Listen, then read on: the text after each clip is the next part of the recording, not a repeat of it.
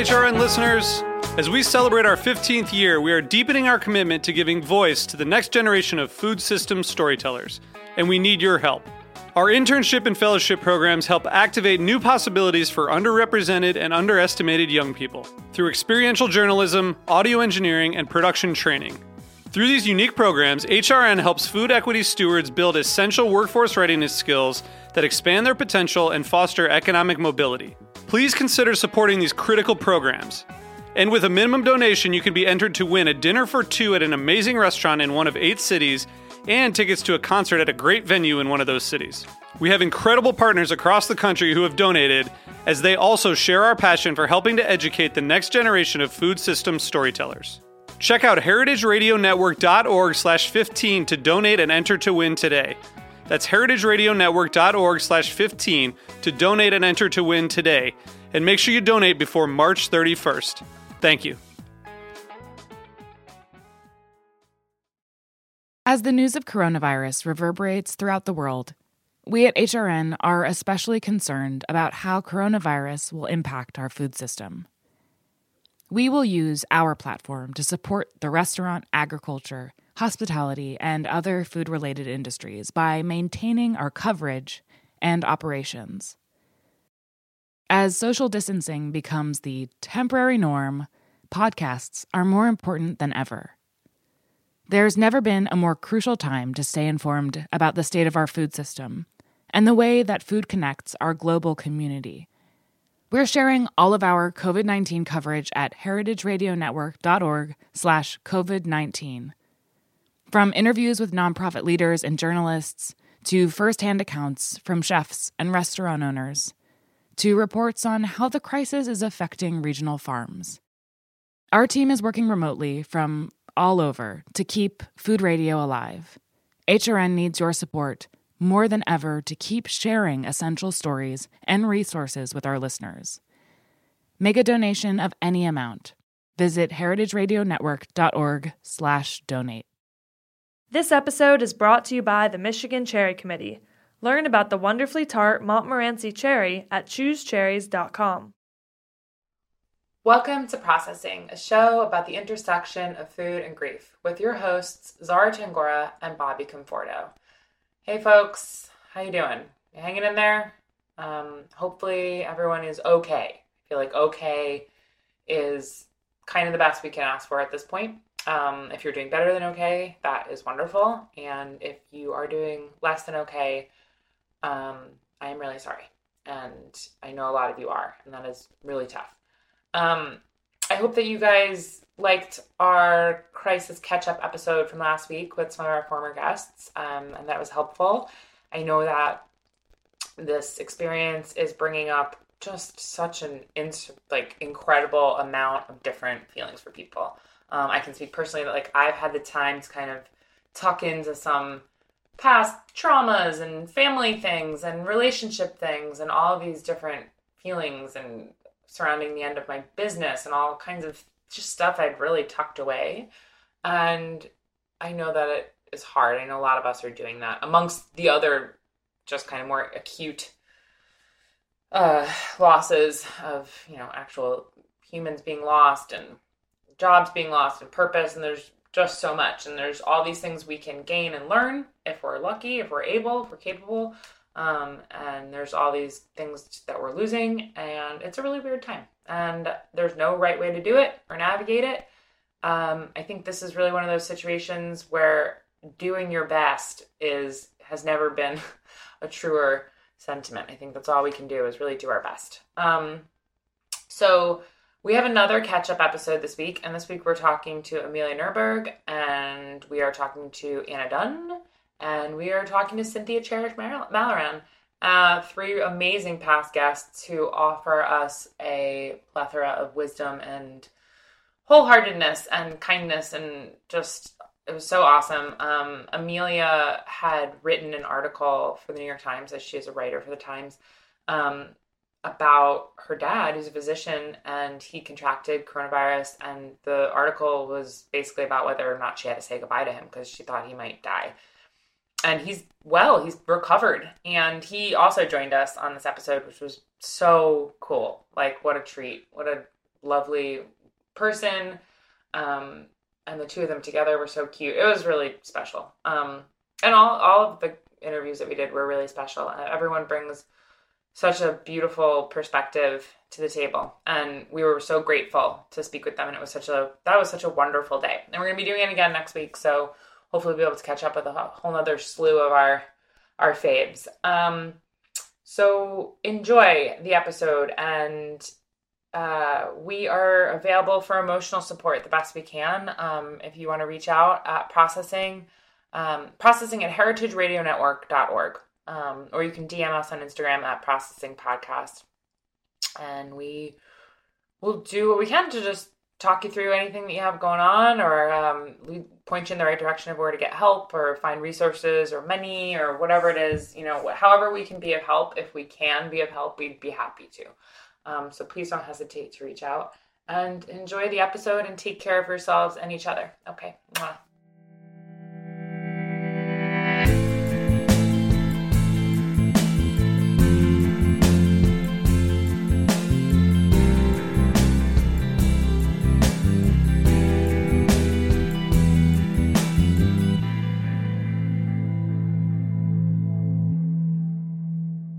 Okay, we are here with a very special guest, DJ Cherish the Love. Cynthia, nice to talk to you. How are you, and where are you? I am still in New York City for the time being. That is going to change very soon, but I am here in Manhattan just trying to figure out stuff with my clients and work, and how to turn everything that was face-to-face and in-person in vivo onto online. So it's very right. How is that working in your profession as a professional DJ? Like, how are you? What are you doing to adapt?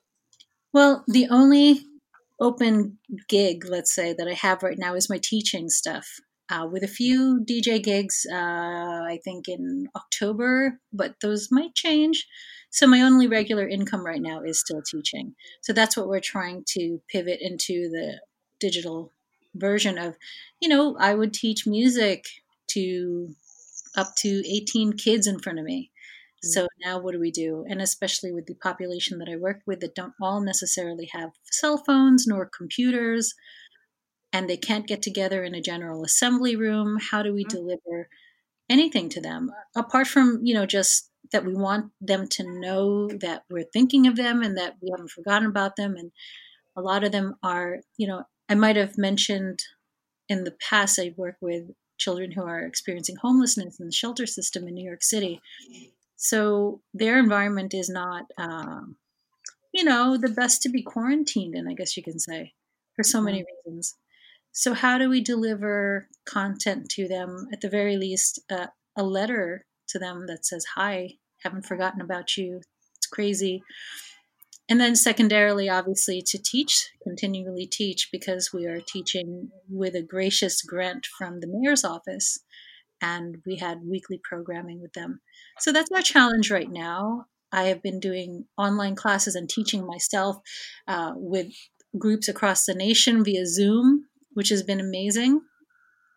Wow, yeah. Zoom has really stepped up, and become such a part of everyone's lives, like overnight. It's like, talk about becoming a household term, like instantly. I know. And they've achieved success when you start hearing that, people with ill intent are Zoom bombing, which is just terrible. So wait, what is Zoom bombing? So this is what's happening now. Folks who are, someone was saying they're bored. No, bored people don't abuse, right? It's not necessarily like, just because you're bored, you're going to start abusing the world. I guess you can say racist sociopaths. Let's say what it is. And, they'll pop into Zoom and look at open networks that have a person of color leading it. And they will literally jump in and start shouting slurs. So they'll share their screen to a church group, and their screen will have porn on it.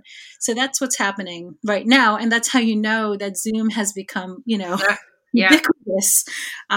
So that's, and it just irritates me so much, because it's so stressful already right now. And then the dark side of me that's literally mourning the way we lived 3 weeks ago or so is like, just, why do they get to walk the earth? Like, I'll just say it, Yeah. To pivot a little bit, Cynthia, I've been thinking about you a lot since I met you. As a matter of fact, I've been talking about you a lot. And your concept of primary food and secondary food, I feel like is so important now. It is just vital, because I'm really working with my clients about primary food. That's what it's all about. That's how we maintain our well-being, truly, is through the primary foods. Can you tell us more about that? Yeah, primary food and secondary food, a concept that I learned when I was in nutrition school several years ago at IIN. The basis of the idea is just to think about your intake and not just your food intake. So the food that you eat via your mouth, like if you eat popcorn at a movie, that popcorn and maybe pretzel, that's secondary food. That's the stuff you chew and digest. But primary food is everything else in life that nourishes you before you eat, like the actual movie in front of you and the one-on-one time you're having with your date, let's say, at the movie. That stuff feeds you, and you'll see a pattern that the better primary food you have in your life, like a nice gym routine, a job you love, a boss you love, good relationships, me time, the more good quality primary food you have, the better quality secondary food you ingest and take. And then adversely, if you have a terrible job and terrible primary food, abusive relationship, terrible environment outside, like let's say months ago I had construction outside of my window, constant, because I'm on the L train, and I found I was eating terrible, secondary food to kind of cope with the stress of it. So yeah, primary food is basically just, keeping in mind the things that we intake through our eyes, ears, nose, mouth, all our senses that nourish us, because we get nourishment as a whole person, not just a stomach. Yeah, totally. We were talking with one of our last guests about resilience, and certainly in this time we want to be resilient, not only in our body but in our mind and our spirit. And I think the concept you have of primary foods, which although they're altered because we're not doing some of the things that we used to do, but it's really important to think about the things that we intake, particularly, for some people, limiting the amount of news that they watch, because that's, our mind is like a movie screen. And so the things that we're projecting on there are really significant and important right now. Exactly. So what kind of, I hear Bo in the background, Mom. So what kind of primary and secondary foods are you intaking at this time, Cynthia? I love this question. Thank you for this, because I love to examine what I've been doing the past 3 weeks now. So, full disclosure, I'm just going to tell the truth because I think someone will just enjoy it. Because of course. I am an ex-food addict. I mean, to the point that in my 20s, I was almost 300 pounds. I remember a time when I got on the scale and it was like 265, and then I didn't get on the scale for many months more. So I know there was more to that. And I know the reasons why. I had experienced abuse as a child. I was putting on all kinds of barriers in front of me, the moat, as you can say, and didn't understand that I was also experiencing abuse as a young woman, and just, just the impact of life and trauma, and just, it was all my way of coping, and the weight I put on was my thick scar. Let's put it that way. So recovering and healing from obesity and that in about 20 years, I knew 3 weeks ago when this was hitting and we were to be quarantined to our home with the temptations of Seamless and everything else around me, the ease of ordering in $30 deliveries 3 times a day was going to drain my savings. Was going to also make me feel very guilty and very unwell. So I signed up for Noom, which you might be seeing the ads for. This is not an ad for Noom. No, I have. I know some people who have been using Noom and they've been really, really liking it. I'm really glad that I did, because to be here solo with my dog doesn't, she doesn't really give me guidance, and she wants to eat all day. But I knew immediately, because now I listen to myself, every little whisper, and my whisper was like, you need some support.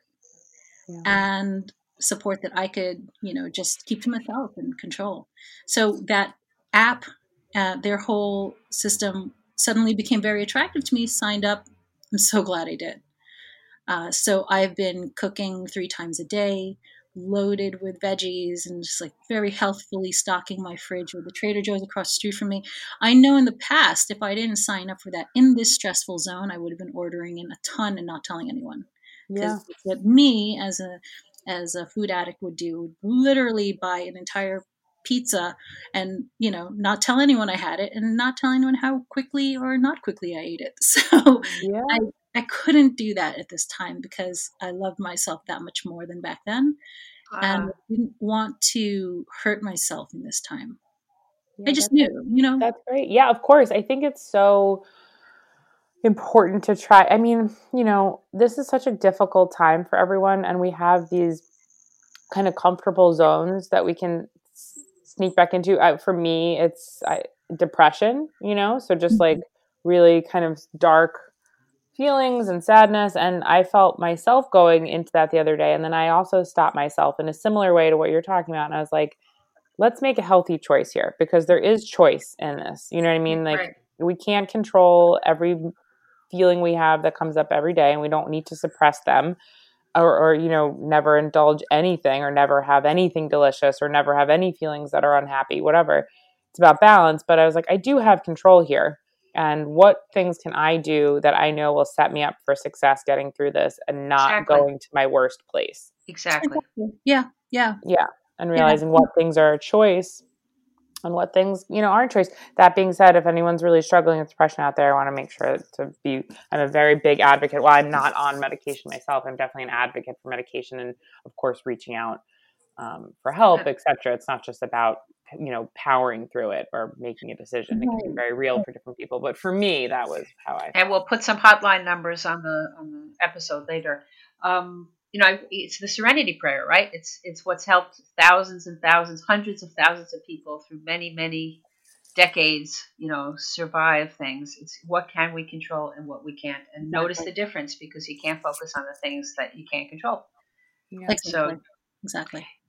I just want to bring up a quick metaphor that I've been thinking about. It's like we're all out at sea, and we've been left out there, basically not many life preservers. But the point is, we want to survive. We're treading water, and we want to keep our head above the water. And it's not just physically, but we want to survive spiritually and emotionally. And so making good choices, it's so good to hear what you said, Cynthia, about the good choices that you made. Yeah, and I didn't do that. I was very, I hadn't mentioned that publicly because I'm also aware of how ableist that is. And of course, it costs money to join a program, and how it could make or trigger someone else to be like, this is a time about, fat phobia. It's not. That's not what my intention was to share that right now. It was just, you asked me what I'm doing for myself. And I didn't want to share that just out of nowhere, like on Facebook, like, hey, Noom is great. So I'm on this COVID-15, and all the jokes that are happening. It's very hurtful for people who are, having a struggle with their health and their weight, to being, faced with memes about, oh, now I'm going to get fat because of this. It's terrible. And I've been on both sides of it. What I just want to put out there is that this is an exquisite time for you to really look at yourself and go inward. I have been creating a lot of music because I have the time, and these are the things I wanted to do. And in the past few weeks, and I'm also not saying this to trigger any, hyper productivity thing, which is also what's happening. Just want to say, if you don't want to do a thing right now, that is totally fine as well. Like, you can just literally lay and watch Netflix 8 hours a day. That's fine. Except I'd like to mention that distraction really is good. It's important to have distraction. We need to go offline that way, but it numbs us. So therefore, it's a choice if you want to be numb, all the time or some of the time, but we do need things that are stimulating. And wouldn't you agree? Yes, absolutely. I think we just don't focus on the simple phrase, feel good. Right. So we know when we've gone over our limits and we don't feel good. Like, I will give myself as much ice cream as I want for me to feel good, but I know when it starts to not feel good, and that's when I should stop. And in the past, it's not where I stopped.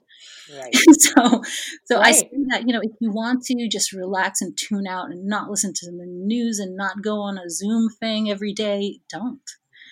Yeah. But if you are finding like this is also a time for you to express your voice and do your solo work, your one-on-one work, and uninfluenced by anyone else in the room or at your job, this is also a great time for that. Beautiful. Totally. Yeah. It's a great way of putting it. Cynthia, we've been asking some of our guests the same question, which I think is interesting to hear everyone's response because they're so different. But if you can take one thing that you've learned or they're experiencing in this experience and take it and use it out of this experience once this has kind of come to an end, what would that be? Oh, good question. I would say for me personally, it would be self-forgiveness. Working on that right now. One. That's a And beautiful the one. reason being, the more this gets more intense, I mean, we had the worst news of New York last night. The more it intensifies, the more I hear ambulances outside of my apartment, which is, I live by enough hospitals to hear it every hour. The more I feel guilty. About what? Having had experienced this virus in December and traveling all around the world with it into Anaheim, and God knows who I spread it to. So that's what I'm working on for myself right now. No one was calling it COVID-19 in Manila at the doctor. The doctor said, you have that bad virus, period. Wow. I didn't realize that. So you had it, or you believe you had it in December? I have had all the symptoms. Me and someone else on the crew, on the TV crew, had it. I picked it up pretty confident. I picked it up on my 18.5-hour flight to Singapore on just after Christmas. I got so ill on the 27th. I can't even describe it. So ill straight through Singapore, straight through Bali. And in Bali, I was so sick that they were giving me massages every day to like just break my fever. Finally got to Manila beginning of January at like January 3rd, I think it was. And then, by the 6th we were shooting and I was still coughing into the microphones during the show. And would tell the folks who were attached to me via the mic, I would say, I'm about to go into a coughing fit, silence your headphones. And then I'd go into these fits. And, hugging everyone, me and, someone else on the crew. It was like, we didn't know. I was finally better, like, towards the end of the first week of January. So I was really acute, 26th through the 6th of January. Really bad. And once I started feeling better, I thought, oh, wow, that was the worst flu I've ever had. I've never had a flu with a headache before. I've never had this, and that. I had chills all the time. And then I come back to New York and then we have an event in Anaheim and I fly back there and I'm like, how many people did I get in touch with if I was carrying it? So I was thinking about that a lot. And oh my goodness, yeah. It felt terrible, especially since, my parents are older and they were at risk. So I was very concerned. So I'm in this space now of just being like, you didn't know. And Absolutely. had you known, you would have not acted, recklessly. So that's what I'm working on, the self thing. Yeah, absolutely. Well, we forgive you, and we hope that the work on you forgiving yourself, because it's completely understandable. There's many things that we don't know, and we know later. And if we only knew then, but we don't. So right. Yeah.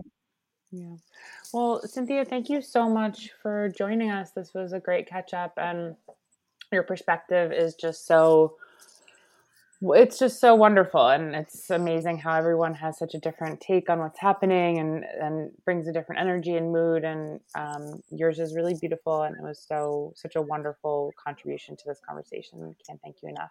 Thank you for bringing me back on. And, just any opportunity for me to voice that for myself helps me heal. So thank you. Of course.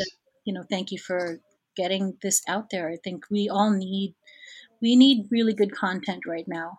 And this is obviously some of that. Thank you so much for saying that. That's amazing. And be safe and healthy. And we will talk to you soon. Okay. Stay good and healthy. Okay. Stay well, Cynthia. Bye. Bye-bye.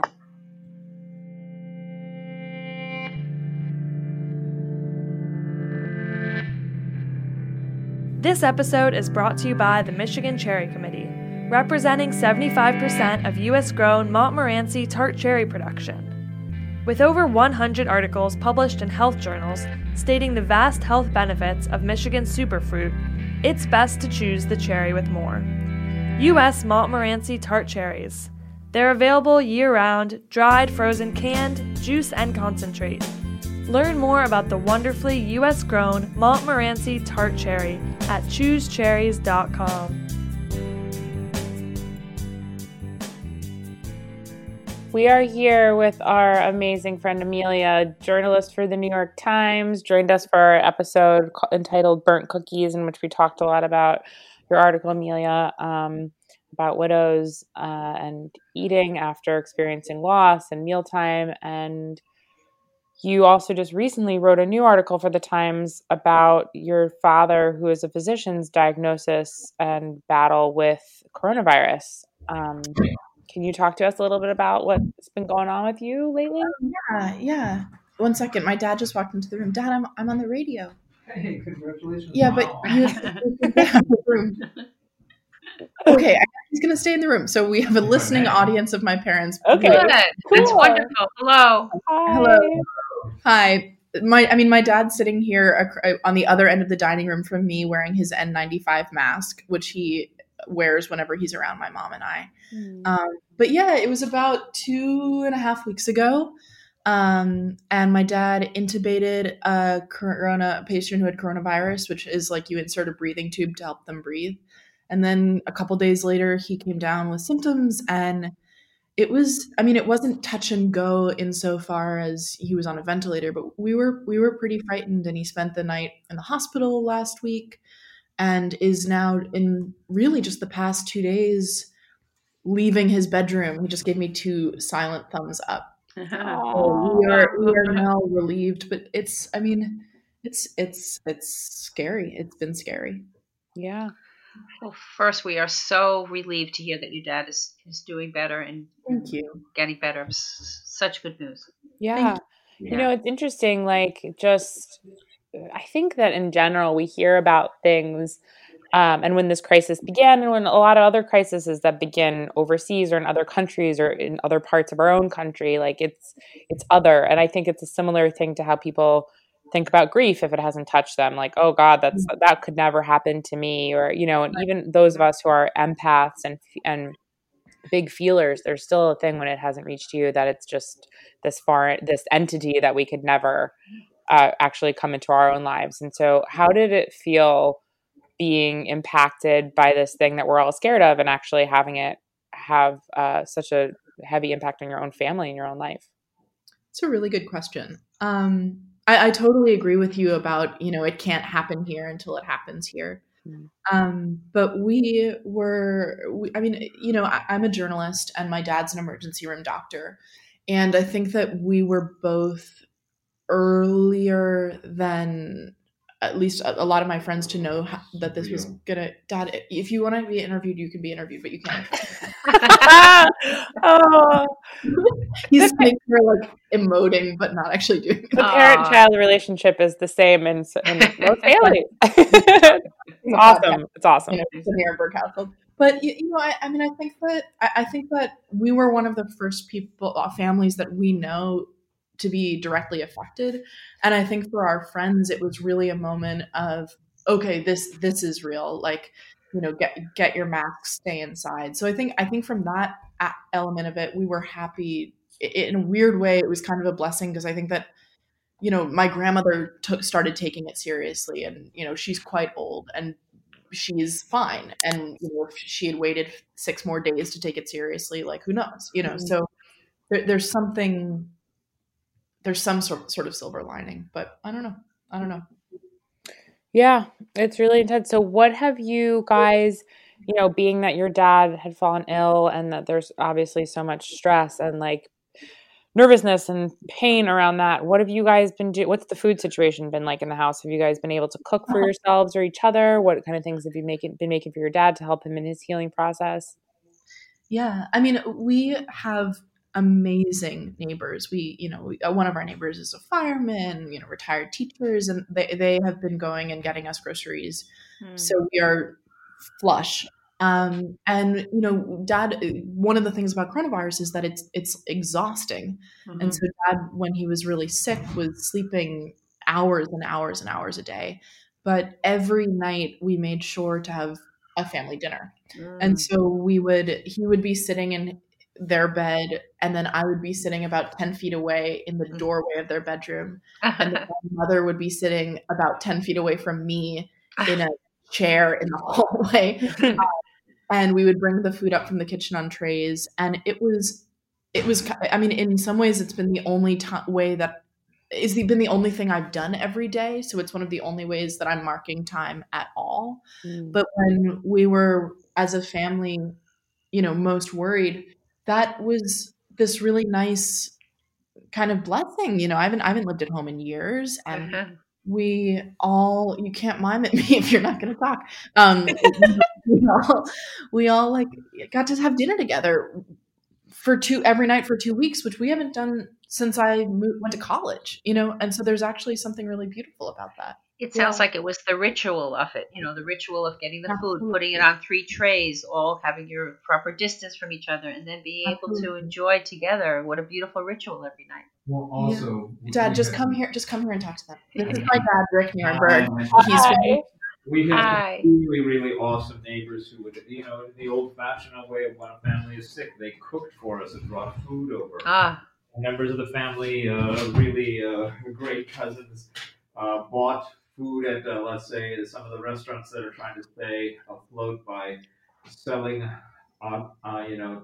takeout. We were brought some great food by Blue Hills and one of the best Chinese restaurants, so Mandarin, and some really great food brought by others. So we have chicken. We have like 3 different chicken soups in our house because I was about to say, what about the chicken soup? I want to hear more about how you guys make chicken soup. And my daughter made pasta puttanesca. Yeah, I made pasta puttanesca, but it's funny, because I'm currently recipe testing for a story that we're publishing next week. Spoiler alert, it's about Polish food. So we made like a traditional Polish borscht and pierogies because I had to make sure my recipes were good enough. So we've been awesome. Which was nice. And we also opened some of our most expensive bottles of wine when Dad was feeling the sickest because we figured, what the heck? Yeah, it's amazing. After my father passed away from cancer a couple years ago, my mom, they were divorced, but my mom came down to kind of help afterwards. And she kind of started this tradition of doing these really like fabulous celebrations. So we would go to my dad's favorite restaurants where we were drinking Manhattans and we were ordering expensive steaks and like doing all this really like fabulous stuff. And it's just an interesting way of how different people cope when faced with really terrible challenges and pain. And I think the capacity to celebrate through that time is amazing. And it speaks to the human spirit. And it also changes because in difficult times, instead of having the steak and the wine, you might have one little burger that you're sharing. So, it has to change, but it's the celebration of being together. Right. Right. And that is like, that is that can change, right? Whatever that is. I mean, a steak could be a blow pop to someone if you're in the hospital. It's just about whatever treat it is that day that you can find a way to like find joy in something that you're giving yourself. It's really true. I mean, I'm working on an article right now that is about just how do you do Passover during a pandemic because, so many of the foods that people are stockpiling are not kosher for Passover. And I was speaking with one of the rabbis and she said, this is a holiday, the word Seder means order and it's this big ritual, like whatever. But basically Passover is a holiday about joy. And so whatever anyone cooks, you might not be making a 10-pound brisket for your entire family, but if you make like a lovely chicken breast for you and your partner and it brings you joy, like happy Passover, Absolutely. It has to do with the intention. And intention is a very, very important thing during this time. And it's an important part in healing. If our intention is, I am going to do the best I can through this time, it overrides everything else, whatever's diminished. Absolutely. I'm working on an essay as well that speaks about something different. It's about the restaurant industry, but part of it is about how do you measure something like joy that's immeasurable, right? Like what's the metric for joy? And there isn't one, right? It changes so much. It's so specific to each person and each family and each situation. And I think like we're constantly during this situation having to really adapt to what joy means and what the metric for what joy is and how we define it and what's the scale and where we find it. And it's I think talking about Passover and Jewish culture in general, I just know from like our family and my grandmother, Bobby's mom, is a Holocaust survivor. Like, it's in our culture and in our DNA to be adaptable and finding joy in very strange places in very difficult times. Right. Well, and I mean, I think one of the things, joy is a very specific word. Happiness is, not to knock happiness or anything, but it's not an active thing. You just are or are not happy. Right. But joy is something that you can do on purpose. You can create joy. Joy is like an act. It's an emotion and it's also an action. Yeah. And I mean, I've found that our family dinners, although we've had probably some of the hardest conversations we've had to have as a 3-person family ever, we made really good food. We brought it up. Our friends made us really good food. We opened the wine. We had this seating. And it was this actionable way to do something rather than just kind of letting like the ambient grief of the moment wash over us. No, I agree. And your story about your grandmother and the Holocaust made me think, because when we were talking about Passover, I felt, Passover was celebrated in the camps. They take maybe a piece of matzah and broke it. So we must find some way to celebrate Passover. We can't just let it go no matter what. Yeah, absolutely. Yes. Because the word celebrate really means honoring. Yes. Yeah. We were just talking about this with, I believe it was Dana Cowan. We've been doing a bunch of interviews today, and we were talking about how this entire crisis is unfolding, at least in this part of the world where we are in the springtime. And how interesting that juxtaposition is of this feeling of crisis and despair, and at the same time where things are blossoming and growing and flowering, and there's all this like life regenerating, and it's like very strange in one way, but I also am like really thankful for it because I think it speaks to kind of what we're talking about of flowers growing out of the cracks, and like a reminder that even in really desperate times and people are losing everything financially, physically, emotionally, like a lot is unraveling for folks right now, but there is this capacity to still see blossoming, and hopefully that gives people a little bit of just hope and the ability to dream and remember that like life is fluid and it changes, and I was just thinking that some people know that and some people don't. And I agree that maybe the Jewish culture, it is part of our tradition to know that, the suffering of the past and how we still honor. But I think in a way, maybe other people need to understand that more and be taught that in a way, that it's okay in the worst of times to still find something to uphold up and to, let your spirit open up, let your heart open up, even when your heart is breaking. Right.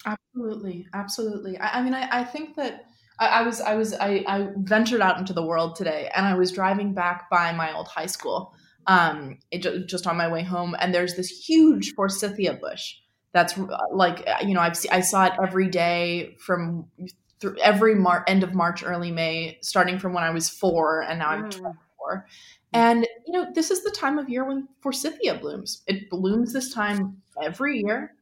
Like, coronavirus is not going to stop it. And I think there was just something about that, which, I've been inside like everyone for a month, and I went outside and it was like, oh my gosh, right. This is an annual botanic moment. And like, it is this time of year. It's not just every single day is this like weird, unbroken wash of time. Yeah. It was very comforting. It's interesting. And like, a lot of people really like the spring, and I've always had a very hard time in the spring historically. Because I feel like the spring is generally this very intense time of like, regrowth And rebirth, we look at it as like, you know, because it's beautiful, because flowers are beautiful and we're ready to be warm again after the winter. But it's also like, you know, that kind of growing is painful too, right? You like literally like grow out of your skin. That's why we get growing pains and stuff. And spring's always felt that way to me.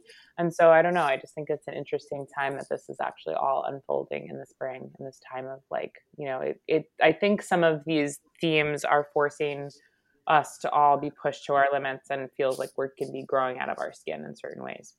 That's a really good metaphor. Yeah. So, Amelia, no, go ahead. The ritual goes across so many. I mean, it's certainly the ritual of Easter, the rebirth. Persephone in the Greek myth. I mean, the ritual of the earth celebrating its rebirth from darkness, from death. It's so much part of our very deepest, collective, conscious, unconscious memories. It's not only the deepest part of our internal lives. It's in a sense a very deep part of the physical reality of the universe. Yeah, totally. Absolutely. And, you know, one of the days that Dad felt better was the first sunny day. And not to make my life into the movie where I am the main character or anything, but it was very nice that we got the right lighting design for. That's great. Dr. Nirenberg, we're so glad to hear that you're feeling better. It's just wonderful to hear hear you and speak with you. Absolutely. We were all really affected by that. I really appreciate them. Yeah. And thank you for everything that you do and helping people on the front line there. It's really just, it's an amazing thing. It's amazing. It's so brave. It's so brave. I have a question for you both, actually. What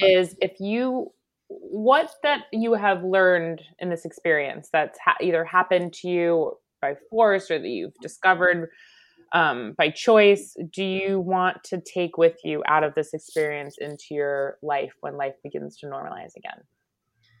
Wow, what a good question. I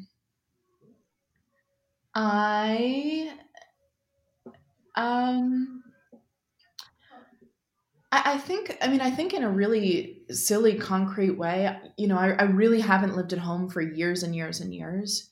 And it's been so nice to have this moment of, I think it's kind of the moment when it feels like our parent-child relationship really solidified as adult parent, adult child, which is something that we've been struggling with for, you know, years, as every parent and child do. And I think that moving forward, knowing how we treat each other as three adults while still understanding that I am the kid, but also an adult, is like a new family dynamic that I think will carry forward.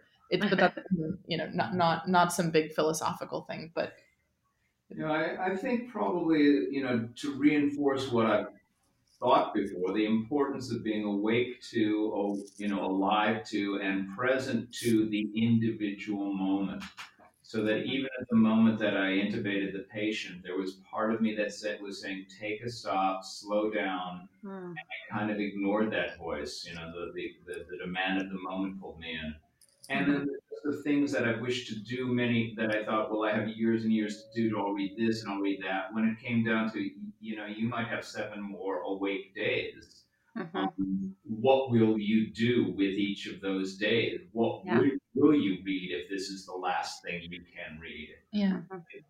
Put a sort of emphasis and importance to the decisions and choices of every single moment. Wow. Yeah.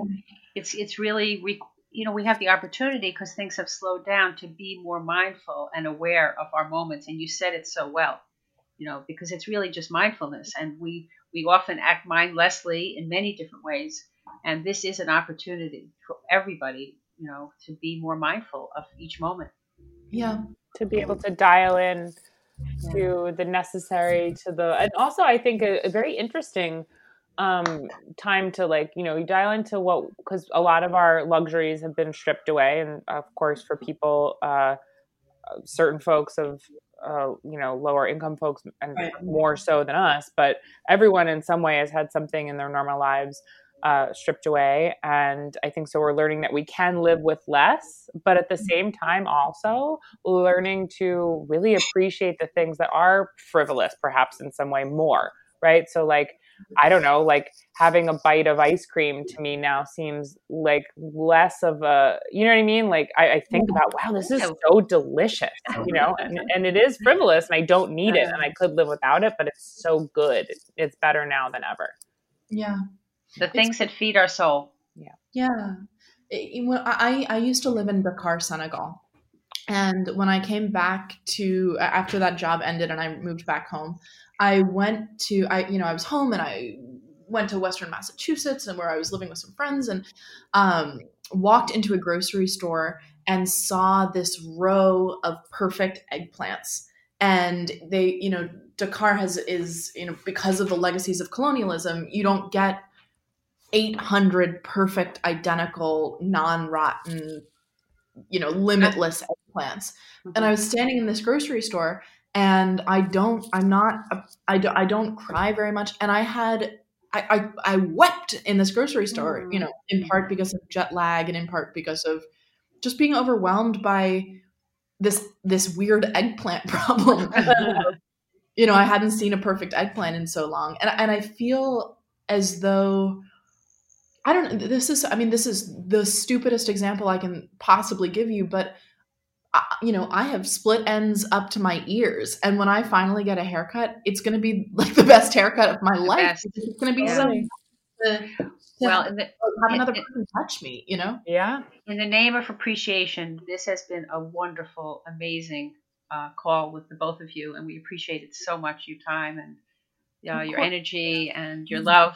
Thank you. Really, thank you so much, guys. It was so great to speak with you both. And please stay safe and healthy. And we look forward to everything that you write. Amelia, you're a beautiful writer, and just your voice is so important. And thank you. And we're so glad that your dad is okay. And thanks for joining us. It was really great to have you jump on the. Thank you guys. You have a great daughter. And you have some daughter there, Doctor. Yeah. She's amazing. Thank you. All right. Incredible. Thanks, guys. Take care, guys.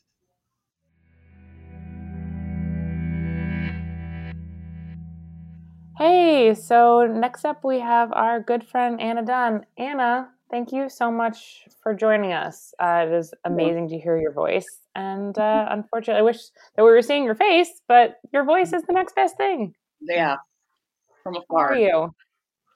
Where are you held up? I'm in Bed-Stuy, in my house, which, I feel lucky to be able to be in a house right now. And also unlucky to be quarantined, or I'm not quarantined, but I'm staying off the streets for the most part. I go grocery shopping and I take the dog for a walk, but that's about it. Yeah. Staying at home. Yeah. Yeah. It's a weird time. I, have a lot of people contacting me. I don't know if you're experiencing this too, but who are not in the city and with like a lot of panic and being like, how are you? Because I guess the perception from a news standpoint, and I guess it's, accurate, is that New York is an epicenter of this outbreak. I don't know, at least where I am, and I just kind of mildly go out for like an early morning run or grocery shopping. And that's about it. But life doesn't feel normal in any way at all. But at the same time, it also I don't feel panicked when I walk out my door. I don't know. How do you feel over in Bed-Stuy? I don't feel panic. I do hear sirens pretty constantly, which is unnerving, especially because the city is so quiet to some degree. I mean, also like sometimes you'll hear like loud music and you'll think like somebody's having a party and that's nerve-wracking all of a sudden. But I I don't know. I don't have a lot of, I guess I am operating under the assumption that I've been exposed to the virus because I was working right up until they told everybody, till they shut the restaurants down to some degree. And I know a lot of people in my community have fallen ill and survived it, which is unlucky and lucky again, I guess. But so to some degree, I feel very much like I may be asymptomatic or not have it. but I still feel, or I'm just, like I did have like aches and pains for a couple of days, but I can't say that was it so much as like exhaustion and stress. But when I do go to the grocery store, I like there's some question in my mind about like picking things up and taking them into my home. But, I don't know. There's nothing to be done about it. It's just to, I think, try to be as safe as you can for your people and then keep living is kind of how I'm approaching it, I suppose. Yeah. I was thinking, Zara, what you said was that one of the reasons why you probably don't feel a sense of panic is that we are in our homes. I mean, imagine if we couldn't be in our homes, and that's the whole, and that's when you really feel, community panic. But absolutely, yeah, absolutely. I mean, like we've been saying all along, I feel like there's, even being out of work and et cetera, there's still so many blessings to count. And you kind of began this conversation, Anna, with mentioning, feeling lucky for being in your home, and Mom, you just brought it back up. And there are so many folks out there that are in really dire situations and being homeless at this point, being food insecure. There's just, so much pain and so much struggling going on. And so I feel like, yes, even being able to just have a home feels like such a win right now in so many ways. Yeah. Anna, what kind of stuff how is food playing into this for you? Are you enjoying being able to cook? Are there things that you can't eat? Are you nervous? Are you, taking comfort in cooking? Like, what is that relationship like for you right now? Well, I want to say two things about that and kind of circle back to our conversation, which is that, but we're going to circle back to the moment in our conversation a second ago about food insecure people and people who are without homes. We, like me and two other people started this mutual aid fund like 2 days before the restaurants closed, and kind of unwittingly did that. I think thinking that we would be like bringing groceries to our friends and people who were economically affected by restaurants slowing down. I don't think we really even thought about them closing. And we get, we've started to get like, I don't know, 140 emails a day from people. I would say that's what we get today, who are food insecure, who work in restaurants and don't have any savings and maybe didn't consider themselves food insecure before this happened. And it's like overwhelming to some degree, this picture that is coming through our email box of what it's like to be a person living in New York who is just paying rent and barely squeaking by. I knew about it. I work with populations of people who are very vulnerable, but I didn't really understand the scope of it until this happened. And it's terrifying. I mean, it's like the other story. There's the virus, and then there's what's happening to people who didn't have any access to a safety net. So I spend all day kind of like logging these reimbursements that we're doing that are $50 a week and reading the emails. And then, and then I make dinner. It's weird. It's like the only creative thing I can do. I can't write anything. I haven't read any books. I turn on a TV show at the end of the night sometimes and just fall asleep. So, cooking has taken on a whole kind of like interesting, kind of like meaning for me because it's all I can do. And it brings up, so much about my day in terms of like, how I am privileged in this nightmare. Yeah, absolutely. I was very curious about that. First of all, I want to mention that can you just say what the organization that you have founded is called? Because I think it's really such a valuable thing and so important. And I just want people to be aware of what it is called. It's called the Service Workers Coalition, which is just so funny to think about. Me and Seamus, I started it with Seamus Branch and Kelly Sullivan, and we just had lunch at Egg, and we're like, well, let's call it that. It does feel like a different lifetime, which I know is kind of like a common sentiment I keep hearing, but I can't really picture what life was like then. I know. It's very strange. Yeah. It seems like really, like very, very far away. And then how can people donate to the Service Workers Coalition? So right now we are taking donations through Venmo. We did file for a 501c3 and we're waiting to hear back. If we got that, then we can take tax deductible donations. Hopefully that will come through because we are running out of money. So yeah, as is everything. Okay. And everything. Yeah.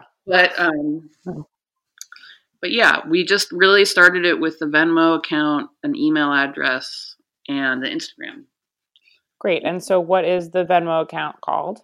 BK Service Coalition. I should check that actually. And then the Instagram is Service Workers Coalition? Yep. Okay. And the email is? And the email is... Sorry, let me just pull it up on my computer. No problem. I think it's an amazing thing, and you guys really jumped right into action immediately. And I think something that's really important for people to remember about charitable donations during this time is that you don't have to make a $100 donation to something. Yeah. It's great if you can, but a $5 donation, honestly, even a $2 donation, like it's all about how it accumulates. And so if you're listening to this and you're like, I'm really not doing so great for money right now, but I do have $5 extra. Like, I believe a lot of your donations have come in small increments. Is that correct? Yeah. I mean, so we did, we've raised about $55,000, which is huge in a couple weeks. And most of those donations came from in increments of $5 to like $20, which, that's amazing. I'm assuming that means that it's service workers or it's people in this kind of extended community who are also affected. We're committing to each other, which is really moving and incredible. Here, I'll just read off the things, not because I have them in front of me. The Venmo is at BK Service Coalition. The email is serviceworkerscoalition@gmail.com. And the Instagram is Service Workers Coalition. Awesome. That's great. Okay. Yeah, I think it's like an interesting thing when you're mentioning, you're spending your days in an extreme place of empathy and really trying to do the best you can to help people and having, being confronted, as many of us who are keeping our eyes and ears open. Some things that we all knew before, but are just more clear than ever, of this being very much about income inequality and class and,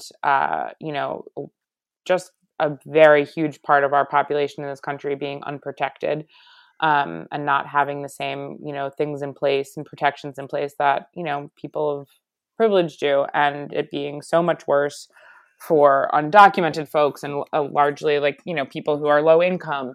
And it's so interesting to have to, but to be immersed in that, which is very important to be aware. And then at the end of the day, like you're saying, transitioning to cooking and self-care and stuff. And I think it's important to have balance. We were just chatting with Dana Cowan before this and talking about the importance of caring for yourself in ways that you can to be able to conjure your strength to care for other people. How do you feel about that? Yeah, I think that's very much true. I don't know the role it plays in a crisis, but I think it probably is an important role. I just don't, cooking is meditative for me, so that I'm doing it, every So that's part of your self-care. So it's not just the food, it's also the meditative practice. Yeah. But I do miss reading and writing, and I don't know how to approach those. I did some yoga one day. But you know what? I slept a lot. Part of me felt like it was depression, but I actually think that I was like one could have been getting sick and was fighting it, but two was just like, you have to resting. You just have to rest. And it seems like hard to think that you have to remind yourself of that when you're cooped up in your house to some degree, or you know, like what, just take a nap or just sleep. I also am surrounded by these two pets constantly, so they're very helpful for my nerves. I have a dog and cat that are always at my heel. So Anna, are you alone at home besides the dog and cat? No, I have a roommate, Eric, and I live with my brother, Evan. So I feel lucky in the sense that, like, at the end of the day, there's like, you know, like two people to like sit down with and talk things through and have dinner together, which is good. Yeah. I want to ask you to help our listeners, if you wouldn't mind. I think that there's a big issue right now that a lot of people aren't necessarily aware of. And being that I know you do volunteer work on Rikers Island, I hope that you can maybe just give us a little bit more information about the need to release prisoners from jails and prisons to prevent massive spread. Can you just talk to us a little bit about that? Sure. This is actually kind of the most difficult part of my daily life at the moment, which is that I have a friend, you know, so I taught a class at Rikers Island for 6 months. It was 2 nights a week, and it was about 2.5 hours long each class. And these two people came to my class came to every class. One has just been released. She's I don't know where she is. I haven't heard from her since she was released, so I feel really glad about that. And the other person has not been released, and unfortunately probably will not be. But she calls every day, and we talk. You can't call somebody on Rikers Island. They can call you, but the phone call is only 3 minutes. So I've gotten a couple of phone calls from her, and she is, you know, in a dorm that's quarantined. All but 2 dorms at Rosie's, which is the women's facility, are quarantined as far as I can understand, which means that they can't move around the facility. And what she's quite upset about is that she has no books. So there's nothing to read. There's nothing to do. They sleep on yoga mats, which is absurd. What? And 2 or 3 people from her dorm were moved out of the dorm because they were sick. So she most likely has been exposed. I would assume everybody on Rikers Island has been exposed at this point. And it's very important for those people to be let out because otherwise it's a death sentence, to my mind. Yeah. I mean, that's the inherent nature of Rikers Island, in my opinion, which is that it is very easily and possibly a death sentence in general when you get sent there, meaning the likelihood of you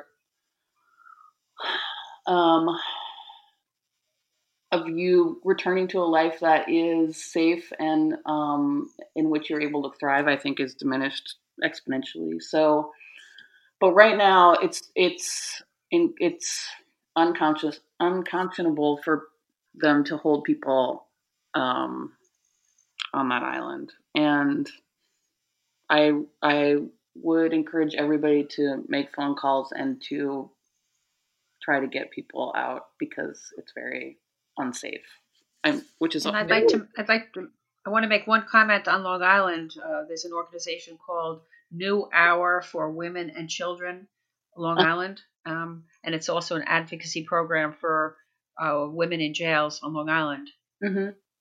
So that's another program that people can, donate to and help. Yeah. That's amazing. I just think that there's so many. There's such a myriad of ways in which people are experiencing this crisis, and it's basically all set up on your level of privilege. And if you're very privileged, you're very focused on. It's almost like a little like holiday, like a vacation, like the time between Christmas and New Year's, right? And I think that was 2 weeks ago. I think it's changing because I think in our communities now, people are dying in our communities. They really right. are. But I think that it's still very much based on class. People are having a very different experience. That is for sure. And I think it's really important to, despite how fearful people may or may not be, it's still a very different experience. And I think it's very important to just keep reminding folks who are having this top tier experience of this to remember the people who are at the very bottom, and whatever we can do to drive that home. And like, you know, we kind of mentioned earlier, not everyone necessarily has the means in which to donate hundreds or thousands of dollars to different organizations. Some people don't have the means to donate any money. If you don't have the means to donate money, could we share good information? You know, if you don't have access to sharing good information, can you offer a smile to someone? I mean, so I feel like each of us has the capacity, and hopefully those of us who have the top tier of capacity use their power for good. And I think it's really important for folks like yourself, Anna, to be out there really helping us all realize, you know, just opening our eyes to the different issues that are going on right now and how to help. Yeah. I mean, listen, it's bad for everybody. And it's especially bad for some people, and it's terrifying for everybody. You know what I mean? So yeah, we have to like think of our community as something that is expansive, not something that retracts, you know, like that's, so that means that like my community are, you know, our nurses, our incarcerated people, our people who work in kitchens, our undocumented people, our older people who are very scared to go to hospitals. You know, this is, all of these people are our community. And sorry, that dinging noise, I can't turn it off. I'm not. That's okay. No problem. That's fine. Yeah. So yeah, it's very, it's scary. Yeah. Right. And I think that's an important point to make, because, you know, to not be like ashamed of yourself if you are a privileged person. It's just to remember that like there are so many other people, and that now we are truly in this together. And how do we all use what we have to come together? Yeah. Yeah. That's, you know, that's what I think that the mutual aid fund kind of started because I was, because social distancing is important. Obviously that's a real strategy to stop this thing from doing all the damage that it can do. But what I was afraid of is that, you know, like living in New York City, you're really aware of the fact that like you depend on other people, strangers, to make it through your day, you know, safe, and they depend on you, you know, like, I guess, you know, like if you see somebody fall over on a train, you know, you help them. If you are connected to thousands of people you don't even know. And that's really important here because of how difficult it is to live here generally. You know, like it's not easy. And, you know, some of us choose it, and it chooses us. So I just was scared that people would turn away from each other. And so I was listening to somebody on NPR. I wish I had caught his name. He said, you know, we should be, you know, we should change the language around this. We're physically distancing, but we should practice social solidarity, which, nice. You know, I think is really important, an important distinction. I think that's amazing. I want to share a very quick story, which kind of, it relates to what we're saying. And to me, it just is proof of how even during this time, your instincts to help, just your human instincts kick in. I was walking with my friend Dan several weeks ago on a distance walk from each other. It was maybe 2 or 3 weeks ago now, near where they live in Ridgewood. And we're taking a walk. And my friend Dan is just like one of those people that is very tuned in to other human beings, more so than almost anyone I know. And we're walking through this graveyard, and there's a young family sitting, having a picnic on a pretty fresh grave because there wasn't a headstone yet and it was still all decorated. And they had a little baby. And my friend Dan, they saw something out of the corner of their eye and started running towards this family. And I was like, what is going on? But I followed them obviously right behind because I saw them running. And it turns out the baby was choking and the parents didn't know what to do and they couldn't save it. And so they just handed this little baby off to my friend, and my friend gave it the Heimlich maneuver and saved its life right there in the graveyard. And, you know, it just was incredible for so many reasons, obviously, but it was just a reminder that even in this time, and this is not, you know, to say that we should all just go, social distancing obviously is hugely important, but it was just something about that which reminded me that the human spirit and our instinct to help each other indoors, no matter what is going on. And, you know, I think you can kind of take that and carry it over to what you're saying, even if we can't, you know, all be together. Our instincts to help one another don't have to die. Right. Our instincts shouldn't be to turn away. It should be to turn towards. Exactly. Right. And to have your senses heightened towards what people might be needing in this time, I think is really important. Yeah. Well, we saw it in 9/11 and, you know, we're seeing it now, hopefully. Yeah. And seeing different things, because this really is so much, like we were talking about this whole episode, is about privilege and class. And, you know, I hope that people just, you know, do the right thing and help each other. There's a huge opportunity for it. Right. Yeah. It's just, you know, it's confusing. It's like, and people want to help and they don't know how to. I should say, we also got, I would say we have like 200 people who have offered to volunteer, you know, for this mutual aid fund. And I don't know how to help them help people, because we're,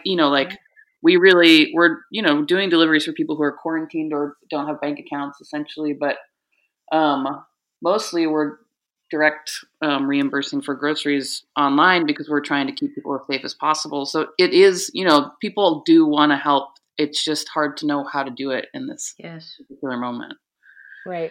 Well, I think there's a patience element to that too. You know what I mean? It's just like sitting back and waiting, because the opportunities to help, I think, and Bobby, I think you might have said this to me, the opportunities to actually physically help may have not yet arisen. You know what I mean? Oh, exactly. That's right. I think there's so much rebuilding to do and so much like physical, like being able to get in there, and we just don't necessarily see those opportunities yet. And it's frustrating. Exactly. I've myself have felt frustrated, and I'm like, I want to do more. I want to be able to get in there more. And I think that like part of it is just of like, you know, paying close attention to what you see there's a need for, kind of trying to ruminate on how in the future, you know what I mean? And while still now doing what you can.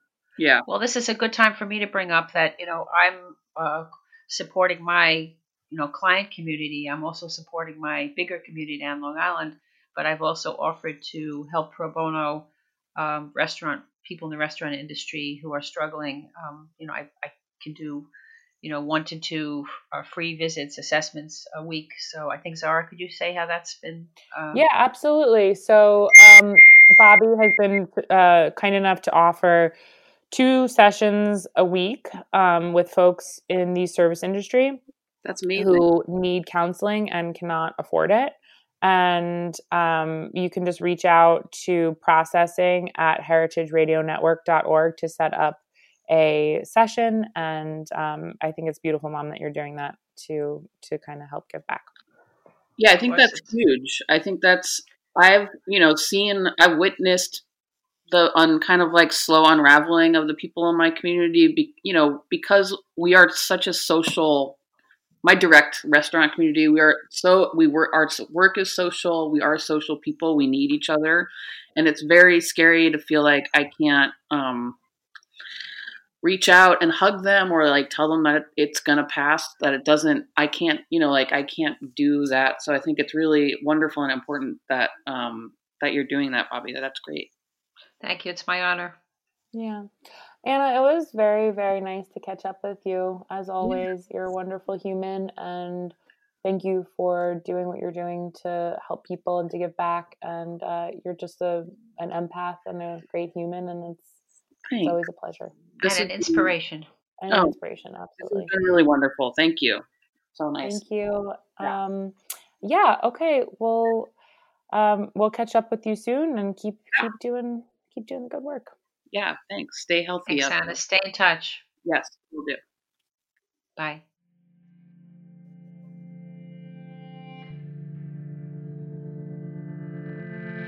Thank you so much for joining us for Processing.